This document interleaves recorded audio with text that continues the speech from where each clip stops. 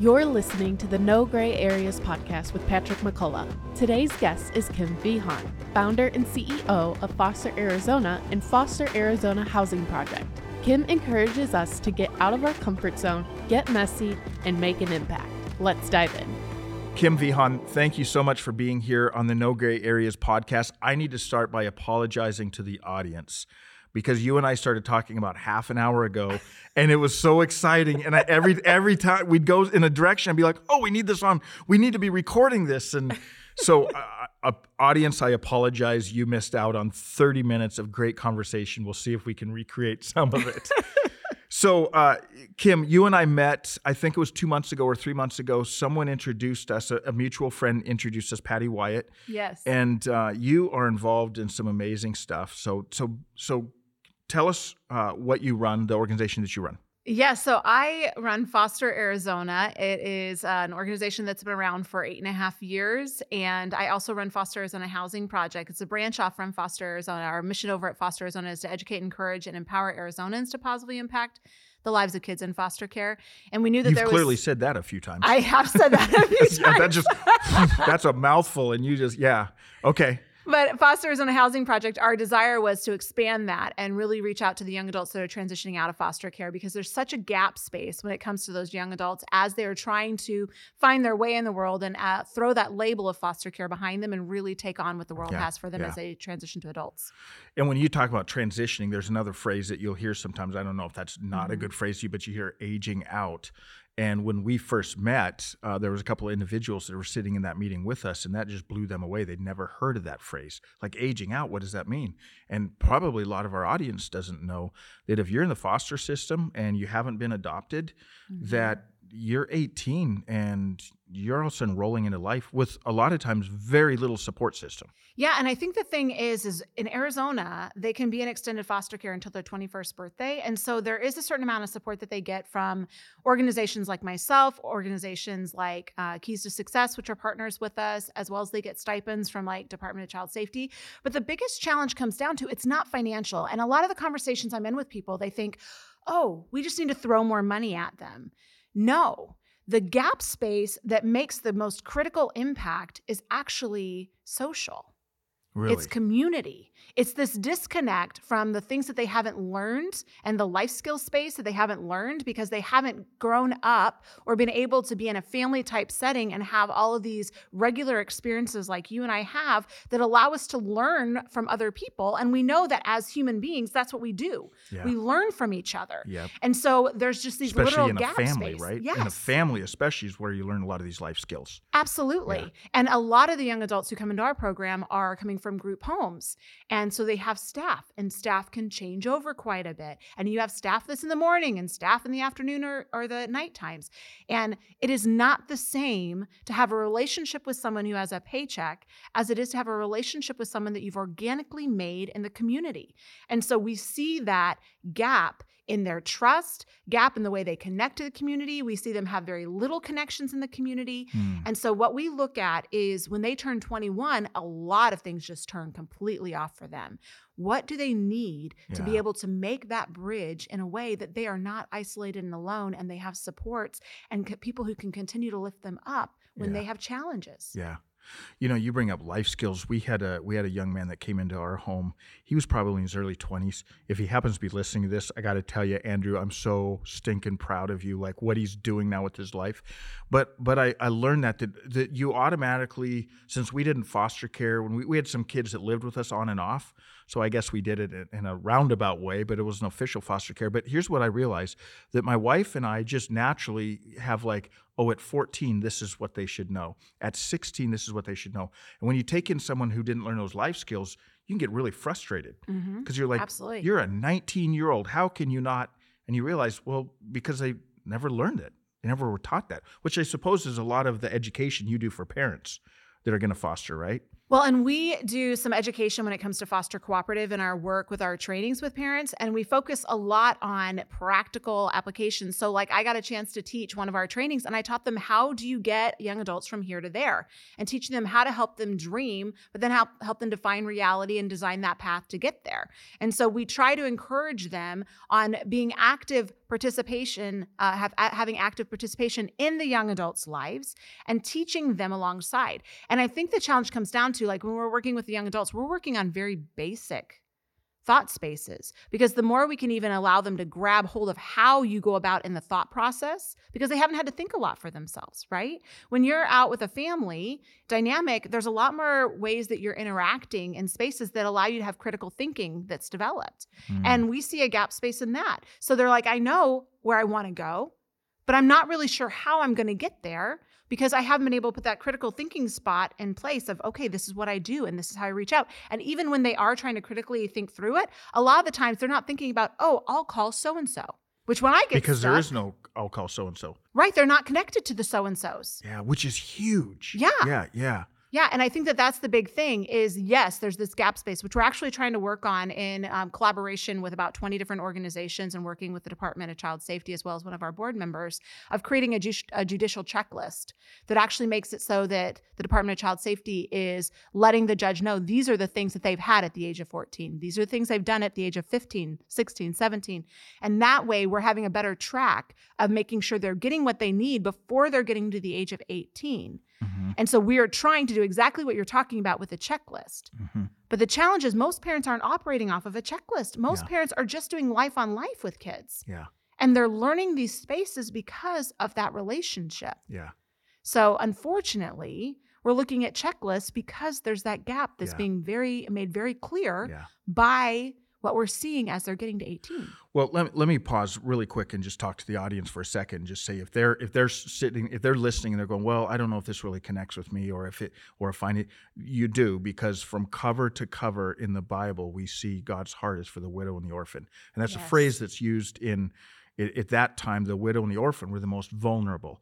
So what we see from cover to cover in the Bible is that God's heart beats for the most vulnerable, and you're specifically caring, and the organizations you're collaborating with are dealing with some of the most vulnerable in our society. I worked with anti-human trafficking for years, and we always said for every one girl we rescued, we'd like to see 1,000 that would never go into it. Yes. Well, you do what you're doing and what your organization is doing. You're actually helping many of these kids that might be very vulnerable to human trafficking maybe not ever go into that. 100%. I mean, and that's just one of many things. Yeah, and I think that that's the thing is, if you look at the connection with foster care, it's not just human trafficking. It's homelessness. Yep. It's the prison systems. It's the young parents that are getting on welfare. It's actually them going back into child safety and the repeat of abuse and neglect that's taking place. If you want to see something different in society, you've got to go down to saying, how can I make an impact on a life and stop the cycle that is perpetuated because of their lack of connection to community? Yeah. Now, Kim, can I ask you to be just a little more passionate about this, though, too? Like, you got to talk like you care about this. I'm being sarcastic, so of course. I know you are, and I love that. I love that about you. So let's actually find out that. So back up. You said you started this about 9 years ago. Why did you start this? It clearly was not because you were bored. Because you have 7 kids, like we found that out, but that was part of this process. Yeah, and so at the time, I actually was a foster parent, and we had gone to court, and we found out I had 2 kiddos that were in my care at the time that were still in foster care, and we had found out that their parental rights were going to be severed and that we were going to be adopting them. And my husband was adamant. He's like, you have a minivan. That is as big as we're going to get. That makes 5 kids because I was having another baby at that time. And he goes, you're done. So that was your third. That was my 3rd birth child. Yeah. And I had 2 that we were going to be adopting. And that's all that can fit in a minivan. And that's it. Yeah. And he's like, and that's with the slim fit car seats. Yeah. Yes. And so he goes, you are at absolute capacity. And so I was driving in my car, and I'd been working in the churches at this point, probably 7, 8, 9 years. And I was a part of telling stories. And I knew that was something I could do. And I knew a lot of people who told stories that I could bring in and say, hey, they could help me with this. So I was driving in my car and I'm like, that's what I'm going to do. I am going to expand my reach and not leave these kids behind. Because for me, the idea of saying, oh, I've done my part and walking away was inconceivable. That wasn't even something that I could imagine doing because I knew what foster care looked like. I had experienced it. And so the Foster Arizona idea actually never started as this idea to start an organization. It literally was just, I'm going to make some videos and I'm going to get more people to get involved because if I tell their stories, they're going to care too. And that's where it came from. And we were talking about, this is one of the things I apologize for because I wasn't sure if we were going to get it in here. We had so much great conversation right before we turned the mics on. But if you told me, you're like, if I would have known where all this was going to lead to, I don't know that I would have jumped into it. I thought I was just going to start making videos. Isn't that how God often works? Oh man, all the time. And I think that it's because God knows that sometimes, it says that he'll light one step at a time. He'll light our path. Yeah. If he lit the whole path up for us, some of you out there might be like, oh my gosh, I would be so excited. I wish God would just show me the whole way. But I think for so many of us, we'd be overwhelmed. Yeah. And we'd say, there's no way, God, that I'm going to get from here to there because it's too big. Yeah. And I think that that's the beauty of God showing us, this is what I want from you today. Yep. Because that's all we have to worry about is being faithful to what God calls us to today. It's not about tomorrow. And one of my favorite quotes is, how do you eat an elephant? One bite at a time, because that's what I'm called to do today is just start taking some bites. Yep. And I'm sure you have to deal with this in your own life with your team that you have, but there's that whole fallacy in thinking too that if I can't do everything, I can't do anything. And I'm sure you feel overwhelmed so often because you're doing this, you're trying to collaborate, you're actually working with other states now, but the need is so great that sometimes you could just get overwhelmed and you're like, well, I can't solve the problem.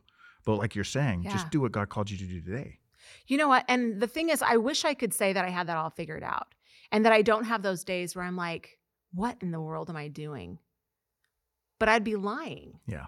Because there are days that I sit back and I go, what in the world am I doing? Am I even making an impact? Mm-hmm. Because when you are in the mess of things, and foster care is a mess.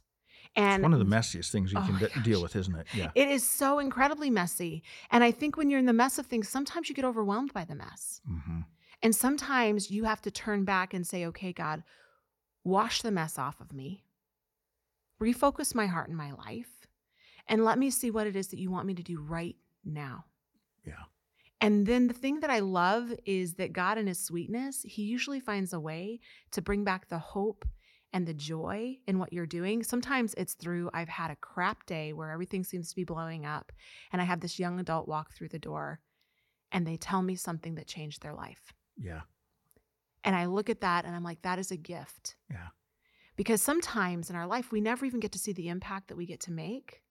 But I think through the sweetness of God, that are those moments where you get discouraged and it feels so much that you can't handle it, he has a way of giving you that just the right amount of encouragement you need to get you to take that next step. Yep. Can you think of a time where that happened to you, like a specific time? I can think of two different spaces. One, a very discouraging moment for me that took place actually in January. We had a young adult in our program who really struggled with substance use, has gone through hell on earth. Mm-hmm. And we tried and we tried and we tried to resource him and got to a point where we're like, you can't stay here. And we gave him another resource and helped him get into that resource. And he chose to walk away from it. And he came back to our program while he was leaving. And he said, if I don't see you again, it's because I'm dead.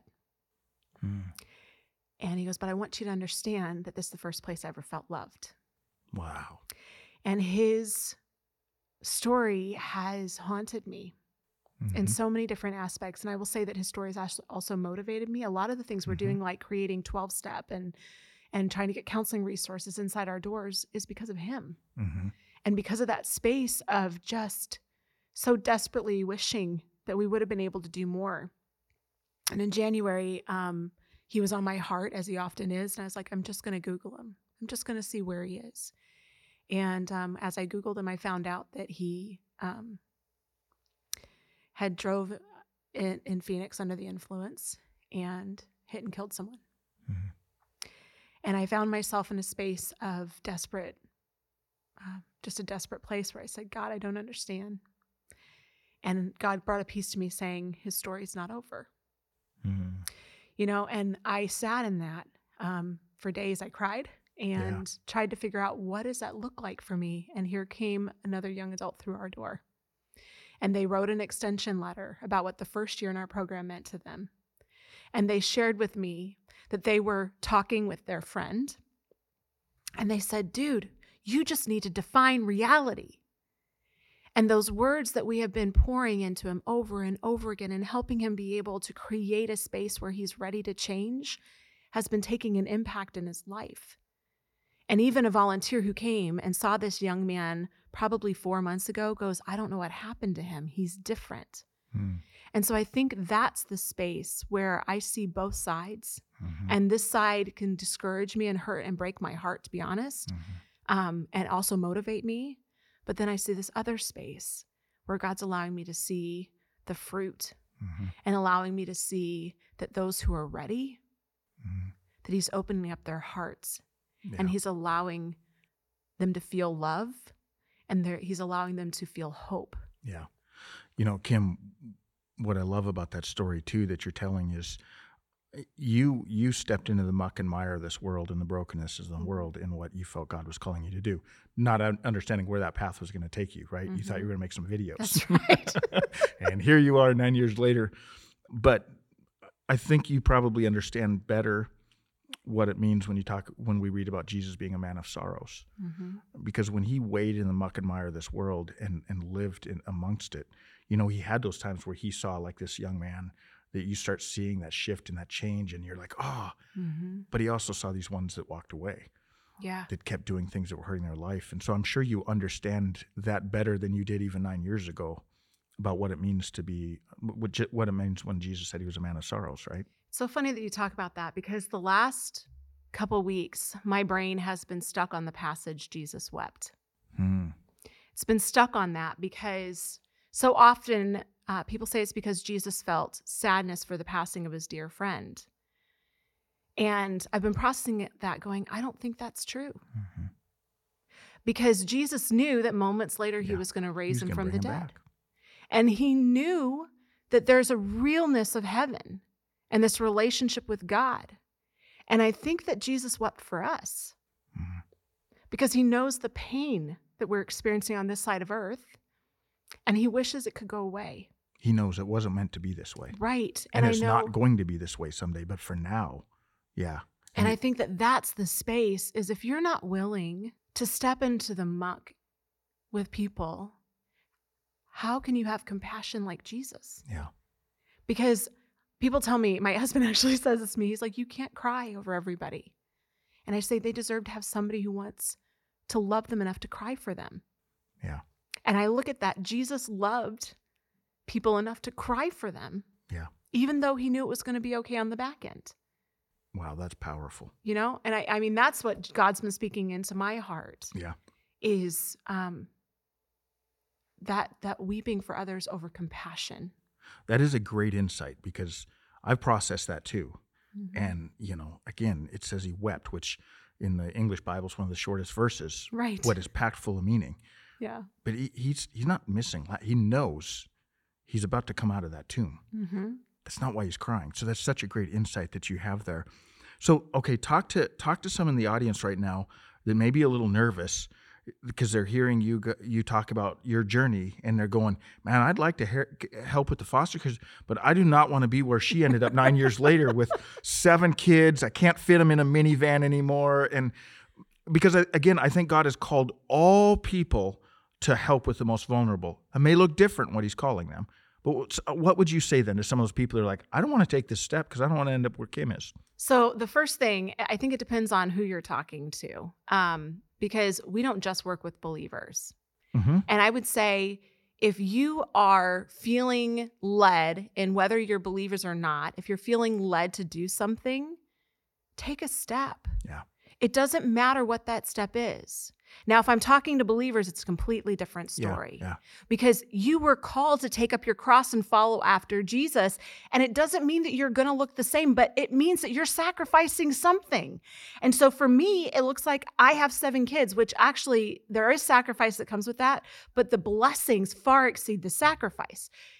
What is it, if you're not doing foster care, what is it in your life that you are sacrificially living in a way that's not in a comfort zone, that's choosing to get in the muck and the mire of the world because that's where you found Jesus? It wasn't in a comfortable house. It was in the muck and the mire. And you can do that in so many different ways. I have found a passion for going and doing Celebrate Recovery at Cass and being a part of the homeless CR that's taking place there. It's not foster care, but I tell you what, it's messy. Mm-hmm. And it's me showing up for one day. Mm-hmm. Like, you don't have to be in it every single day like I choose to be, but you have to be in it. If you're going to call yourself a follower after Jesus, I truly believe that you have to find a way to take up your cross and follow after him in a sacrificial way that impacts the lives of the least of these. Yeah. And you even said, so if there's someone who's listening who's going, I'm not a believer in God, but I feel like I want to do something, you would say to them? 100%. We have people who are followers after Jesus, people who are not. We partner with all different people, all different spaces and places. And I will tell you, I have met some of the most amazing people in the work that I get to do. Mm-hmm. And the thing is, if you have a heart to make an impact, you have a space to make an impact. Wait, say that again, because that's good. If you have a heart to make an impact, you have a space to make an impact. Because I will tell you what, it can be folding clothes. It can be put together food boxes, because there are families who are taking on kids as kinship that are getting very little support and they need help. They don't have enough housing. They don't have food. They're not getting the financial resources that foster parents are getting. And you have the ability to step into that need in meaningful ways just by putting boxes of food together. Mm-hmm. You can come out. We have such a need for mentors to step in and help young adults open bank accounts and be able to get their IDs and be able to get glasses. I mean, just the simple, basic just learning some things. of these life skills that they didn't learn. Yeah, find out. Because, I mean, think about as an adult how overwhelming life can be. Now imagine that you're out there and you don't have somebody to call to tell you how to walk through it. Yeah. You can be that in someone's life. You can choose to step in as a court-appointed special advocate and advocate for kids that are in foster care. And I think they require 2 times a month that you meet with the kids. There's so many ways that you can choose to get involved. And I always tell people, if it's not foster care, I guarantee if it's another area in the community, you're still impacting the same group I am, because it touches all these different areas. Yeah, for sure. 7 kids, 12 to 6 to 12. 6 to 12. So can you name all the ages? Like, because if it goes 6 to 12, it's probably 6, 7, 8, something like that, right? Yeah. So I have a 6-year-old, 2 7-year-olds, a 9-year-old, 2 11-year-olds, and a 12-year-old. Wow. Oh my goodness. But when you and your husband said yes to this, you brought your kids, the 3 kids that you had, you brought them into it, and then At you the time had we your had foster, 2. yeah, and then you brought the first few that you fostered, you brought them into it as well. Absolutely. So that's part of this life journey that we do too, isn't it? This crazy, messy life journey we do. Every time we say yes, we're bringing someone else along with us on that, not just the ones we're helping, maybe. Yeah, and I think sometimes there's guilt that comes with that, because you're making a choice to step into the hard, but as an individual who's making a choice to step in the hard, I'm also making that choice for my kids. Yeah, because they were too young for you to sit down with them and say, what do you think? Yeah, at the time I had a 3-year-old, and then my Annalise was 20 months old when, and so that was the thing, is we had signed up, we were thinking we were going to bring a baby in our home. I'm like, well, 0 to 1. Well, I was never thinking 17 months old is 1. Yeah. And so I had, went from having the 2 to having almost like twins. My 2 that are now 11 they are 3 months apart. And so we stepped into not just, I'm going to bring a baby home, but I'm going to bring a kiddo home that had a lot of challenging behaviors. Mm-hmm. And we're going to maneuver through this space together. And I remember my kiddo telling me he's got to go. I mean, she was 3 and she was adamant. She's like, you get him out of my house. And I said, where would you like him to go? I don't know. Well, where would you go if I told you to get out of my house? Well, with my Uncle Dustin. Okay, but he doesn't have an Uncle Dustin. So what do you want me to do? And having to teach them the space of compassion and empathy for another human being has been a gift, but also watching them go through the trials and the challenges that come with trauma has been a space of going, I have guilt for that. Because if they would have, They would not have had to deal with trauma, except that you brought a kid into the home that had to deal with trauma. So now they are having to deal with 100%. trauma. Yeah, and there's secondary trauma that comes from that. Mm. But then I have to believe that God tells us that character is built through iron sharpening iron. Yeah. It's through this space of friction and conflict. So at the end of the day, I pray for my kids on a regular basis. And at the end of the day, I have to believe that God, because I know he ordained us to bring Sam into my home. I believe that with my full heart. And I believe that he also brought every other kid with us. I had 4 miscarriages before I had my first child, and I adopted 4. And I do not believe that's a coincidence. Mm-hmm. I believe that it was a part of God's plan all along. Yeah. But with that, I have to believe that he has a purpose for every piece of this story, Yeah. and that he is going to use this to make my children warriors. Yeah. And so I think that that is a real space, though, is understanding like you as a parent have made the decision for your children. And I will tell you, my kids say they wouldn't change that, but they don't know life any different. You know, this theme, we could almost, maybe we title this podcast that messy is a word that keeps coming up. Mhm. Every time you say yes, every time you move in it, life gets messy. But that's part of it. Like, again, being 2 people from a faith-based perspective, Jesus never promised that things were going to be easy. No. In fact, he goes out of his way to say, understand this. If you follow me, it's going to cost you everything. I mean, he went out of his way to tell us that. And it's not just with foster. It could be whatever God is calling you to do, but it's messy, isn't it? I 100% think it is. And if it's not, if you're not experiencing mess in your life, I would just encourage you to spend some time thinking, are you opening yourself up to something outside of your comfort zone? Are you opening yourself up to what God has planned for you? I remember I was reading a book by David Platt, and it was a game changer for me. They said to follow after Jesus means that you lay everything in the flood zone, and you ask God to break the dam and wash away whatever it is he wants to wash away. Are you choosing to live your life in a way that says, God, anything I have, anything I own is yours, and I will, whatever you choose to wash away or whatever you choose to bring to me, I will choose to take that and multiply it. Mm-hmm. You know, and I constantly go back to that parable of the talents too. Am I using my life to multiply what God's asking me to do with it? And so I think I can't speak to what anyone else's journey is. I just know what God has led me to do, but I do know that God has a journey for you. And if you are actively seeking him and asking him to take you out of your comfort zone, asking him to bring the best in your life, because I truly believe, this is another thing that I've really been processing lately, what moments in my own life am I exchanging good for great? What moments in our life are we taking and choosing the good and the comfort and losing out on the greatness that God designed us for? Yeah. Simply because we haven't said, God, I'm willing.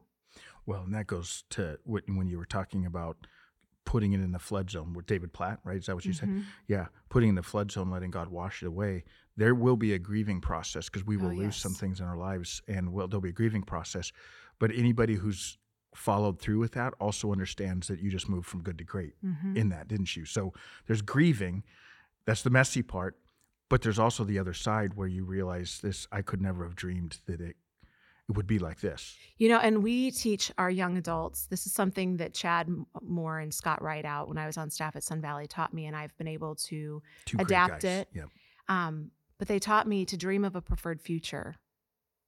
And in order to get that preferred future, you've got to define reality. And I tell our young adults all the time, it can't be what you think reality is. You have to be incredibly real with yourself and others. What does it look like? And then you design this path to get from here to there. But you cannot get from here to there without sacrifice. There is nothing in your life that you will ever accomplish and move forward that you are not going to have to give up something else. And I think that when you talk about that grieving process, the pain of where you are has to be great enough that you're willing to take on the pain of where you want to go. And so for me with Foster Arizona, the pain of where I was I can't walk away. I hurt. I emotionally, everything inside of me hurt at the idea of leaving kids behind.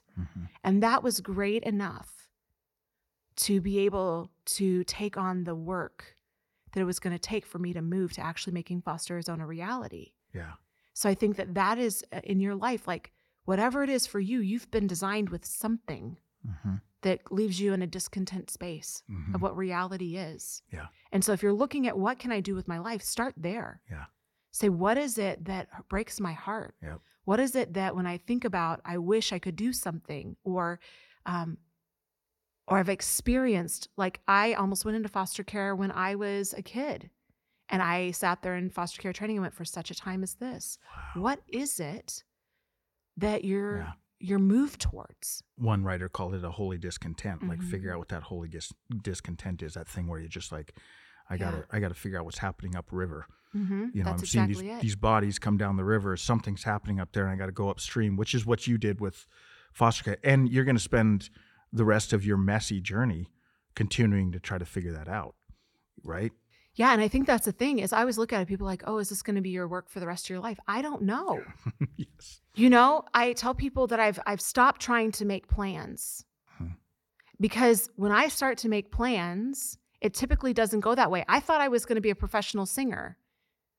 I thought that I was going to tour and do all these things. I'm not. I mean, I'm lucky I get to make money as a vocalist, and I'm so grateful for that. But it's not nearly what I had planned.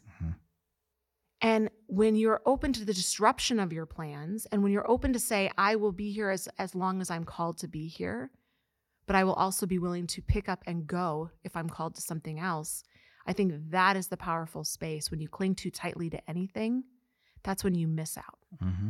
Do you think the plan's better than what you had? Oh, 100%. Yeah, I look at this and I'm like, I never in my wildest dreams would I have ever thought that I'd be doing the work that I'm doing. And I will tell you, I was at a singing competition in Estes Park when I felt God tell me that, no, you are going to be in ministry local. Yeah. And I knew it in my spirit. And I'm like, nope, I'm not chasing that anymore. Because I was full chasing going, I'm going this direction. Yeah. And I thought, oh, that meant me being on a church staff. But that's not at all. Like now I look at it, I'm like, no, he had so much more for me than ever I could ask or imagine. And I think that it's a lot more heartbreaking than I ever would have asked for sure, or imagined. But on the end of it, I was just talking to Shannon, who works with me, and I said, it's the most meaningful work I've ever been involved in my life. The journey in that messy journey has the higher highs and lower lows. Than oh my gosh, imagine, you're right? speaking it. Yes. Yeah. You know, okay, so let me play, I hate this term, but I don't know what else to use. Let me play devil's advocate for a moment, because I asked you, do you think it's better? And you said, oh, absolutely. But I could say, yeah, but you don't know that because you never went the other. You never actually fulfilled. You thought your dream was going to be a singer, but a professional singer where you're touring. You never got to do that. So how do you know it's better? Oh my gosh, you're sounding like my husband. It makes me nuts. I called him before we had this interview. He always says to me, I'm like, because I look at my kids' faces and I'm like, I would have missed them. And he said, no, you wouldn't. You would have never known them. I'm like, no, I truly believe my heart knew them. You know, because when you feel like you are designed for something, I think your heart would have missed it. Yeah. You know? Deep within your soul. Yes. That would have been a... Yes. Yeah. And I think that's one of those things. We see so many people living their lives in a state of unfulfilled. And I think that's part of it. Yeah. They're missing what they were designed for. Which, Kim, goes back to what you said earlier. Whether you're someone from a faith perspective listening or you don't believe, take that step. If you're feeling like I need to do something more, take that step. Well, and I think that's the thing is you only have one life here on this earth. We all have the same sentence at the end of it, right? We're going to take our last breath. And I look at that. You have a decision to make. Are you going to take steps when you take that last breath where you said, I did everything I ever wanted to do and I have no regrets? Or are you going to wish you did something? Yeah. And I would rather risk insecurity of all this worldly belongings and believe that I lived my life to the fullest than get to the other side and wait, I wish. I haven't read a lot of stories about people at the end going, I wish I would have loved less. Right. I wish I would have sacrificed less. Right. I wish I would have given less. I wish I would have. That's not the stories you hear. No. And I think that sometimes we take for granted more time. My friend just lost her son this last week. And I've been thinking a lot about that. How old was he? He was 20. Oh, And I've been thinking a lot this last week about that. We assume time. yeah. We assume that we're at a certain space based on our age and how much time we have left, but we don't know. Mm-hmm. We don't know how much time we have left. We don't know. I've been going into every store. If you can't tell, I'm like a deep feeler space. But I've been going in every store, and as I've been meeting different people who are checking me out, like when I'm getting food or whatever I'm doing, and I've been looking at them, and in my brain I've been thinking, I don't know if today's their last. Yeah. Every interaction we have with other people, it's not just about the value of our own life. Mm-hmm. It's about the value of giving of another person's life. Mm-hmm. You know, and at the end of the day, I don't want to have regrets even when I'm living. Yeah. Of saying, I wish I would have told this person this. Yep. I wish I would have found a way to love them. Mm-hmm. Or like I was talking about with our young man who right now is finding himself in a bad situation and in jail waiting for a trial. I don't want to sit and say, I wish I would have been able to help him more. And so that's my drive. Mm-hmm. I don't want someone else in that situation. If I could do one more piece, if I could get one more person involved and it could change the outcome for that person. Like sometimes I think we're only focused on our own life and we fail to see that life. Yeah. So Kim, how do you do this? Because I love where your heart is, but the danger for someone like you is taking on things that you can't control. You know, it's the whole that you were talking about 12-step program, right? God, give me the serenity to accept the things that I cannot change. Yep. And the courage to change the things that I should change. Mm-hmm. So you take on like this young man that you're talking about. I mean, let's say you're doing everything you can, but they make the choice to make. How do you live with those? How do you live with that? So I've wrestled with that through the years. And one of the things that I've had to decide on is I can't take any ownership of their success, and I can't take any ownership of the failings. Mm. You have to let go of both sides. I think sometimes as human beings, we want to take credit and act like saviors and that we did something to change someone's life, when the reality is we didn't. None of us hold the power to change anyone else's life. We can only make the decisions in our own. And so what I can do is, did I do everything that I felt that I should be doing? What are the gap spaces? And so I don't focus on successes or failures as much as I really try to keep my eyes focused on, God, what are you opening my eyes to see that are gap spaces that maybe I have influence in, that I can bring other people alongside, that I can bring other talents alongside, and we can start filling. So I try to, instead of focusing, and they motivate me, not to be misunderstood, those spaces in his life has motivated me to see things differently. Mm-hmm. So that's what I've had to decide is maybe I'm just a seed. Maybe it was something that I was just supposed to do and I'll never see blossom. And I've had to let go of control of that. Yeah. Because if you try to cling to control of that and you try to manipulate situations, or you try to say, if only, it will kill you. Yeah. And maybe not Probably either physically, lead but to on the inside. Yeah. Probably either lead to arrogance, Right. if you're taking credit for the successes, Mm-hmm. or just utter heartbreak and feeling of failure. Yeah. Um, And honestly, you're no good if you quit. You're no good. That's why perseverance is so important. And if I'm taking credit either way, I will fail. yeah. But if I stay in my center lane and say, what is it that I'm called to? What is it that I'm responsible for? What is it that I should do? Then it allows me to stay focused and my eyes are at least able to see. And I use all of this around me, the successes that I see, the setbacks that I see, in order to help me be able to clear the picture of where I need to go. Kim, can you make a promise to me and come back on our podcast? I absolutely will. I mean, I'm sitting here, like sometimes you say something and I don't even know what to say next because I'm trying to process the depth of what you just said. I feel like people are going to have to go re-listen to this and really process and let God really soak in these things that you're saying. But let me do this for a moment too. you have an incredible organization, and I want to just encourage. It's always hard. I know I've ran nonprofits, Yes. and it takes money to run nonprofits. It's always hard to ask for money. So I'm going to do that for you, and I'm going to say you have an incredible organization, and anybody listening to this, I would love to encourage them to go to and you're going to tell us where to go to, but support financially. There's a lot of other things they can do too, and you go there and find it. Maybe you're going to volunteer, maybe you're going to mentor, but for sure. If you want to find a good organization to give to financially, this is a great organization. You can have generational impact. So where would they go to find out more about what you do? They'd go to fosterarizona.org. Okay. And I will tell you, I so appreciate you saying that, because right now my thing has been cattle on 1,000 hills. We need $5 million to build a building. And I know that God has in store that space for us. And, that's what it means to take A big building leaps. for what?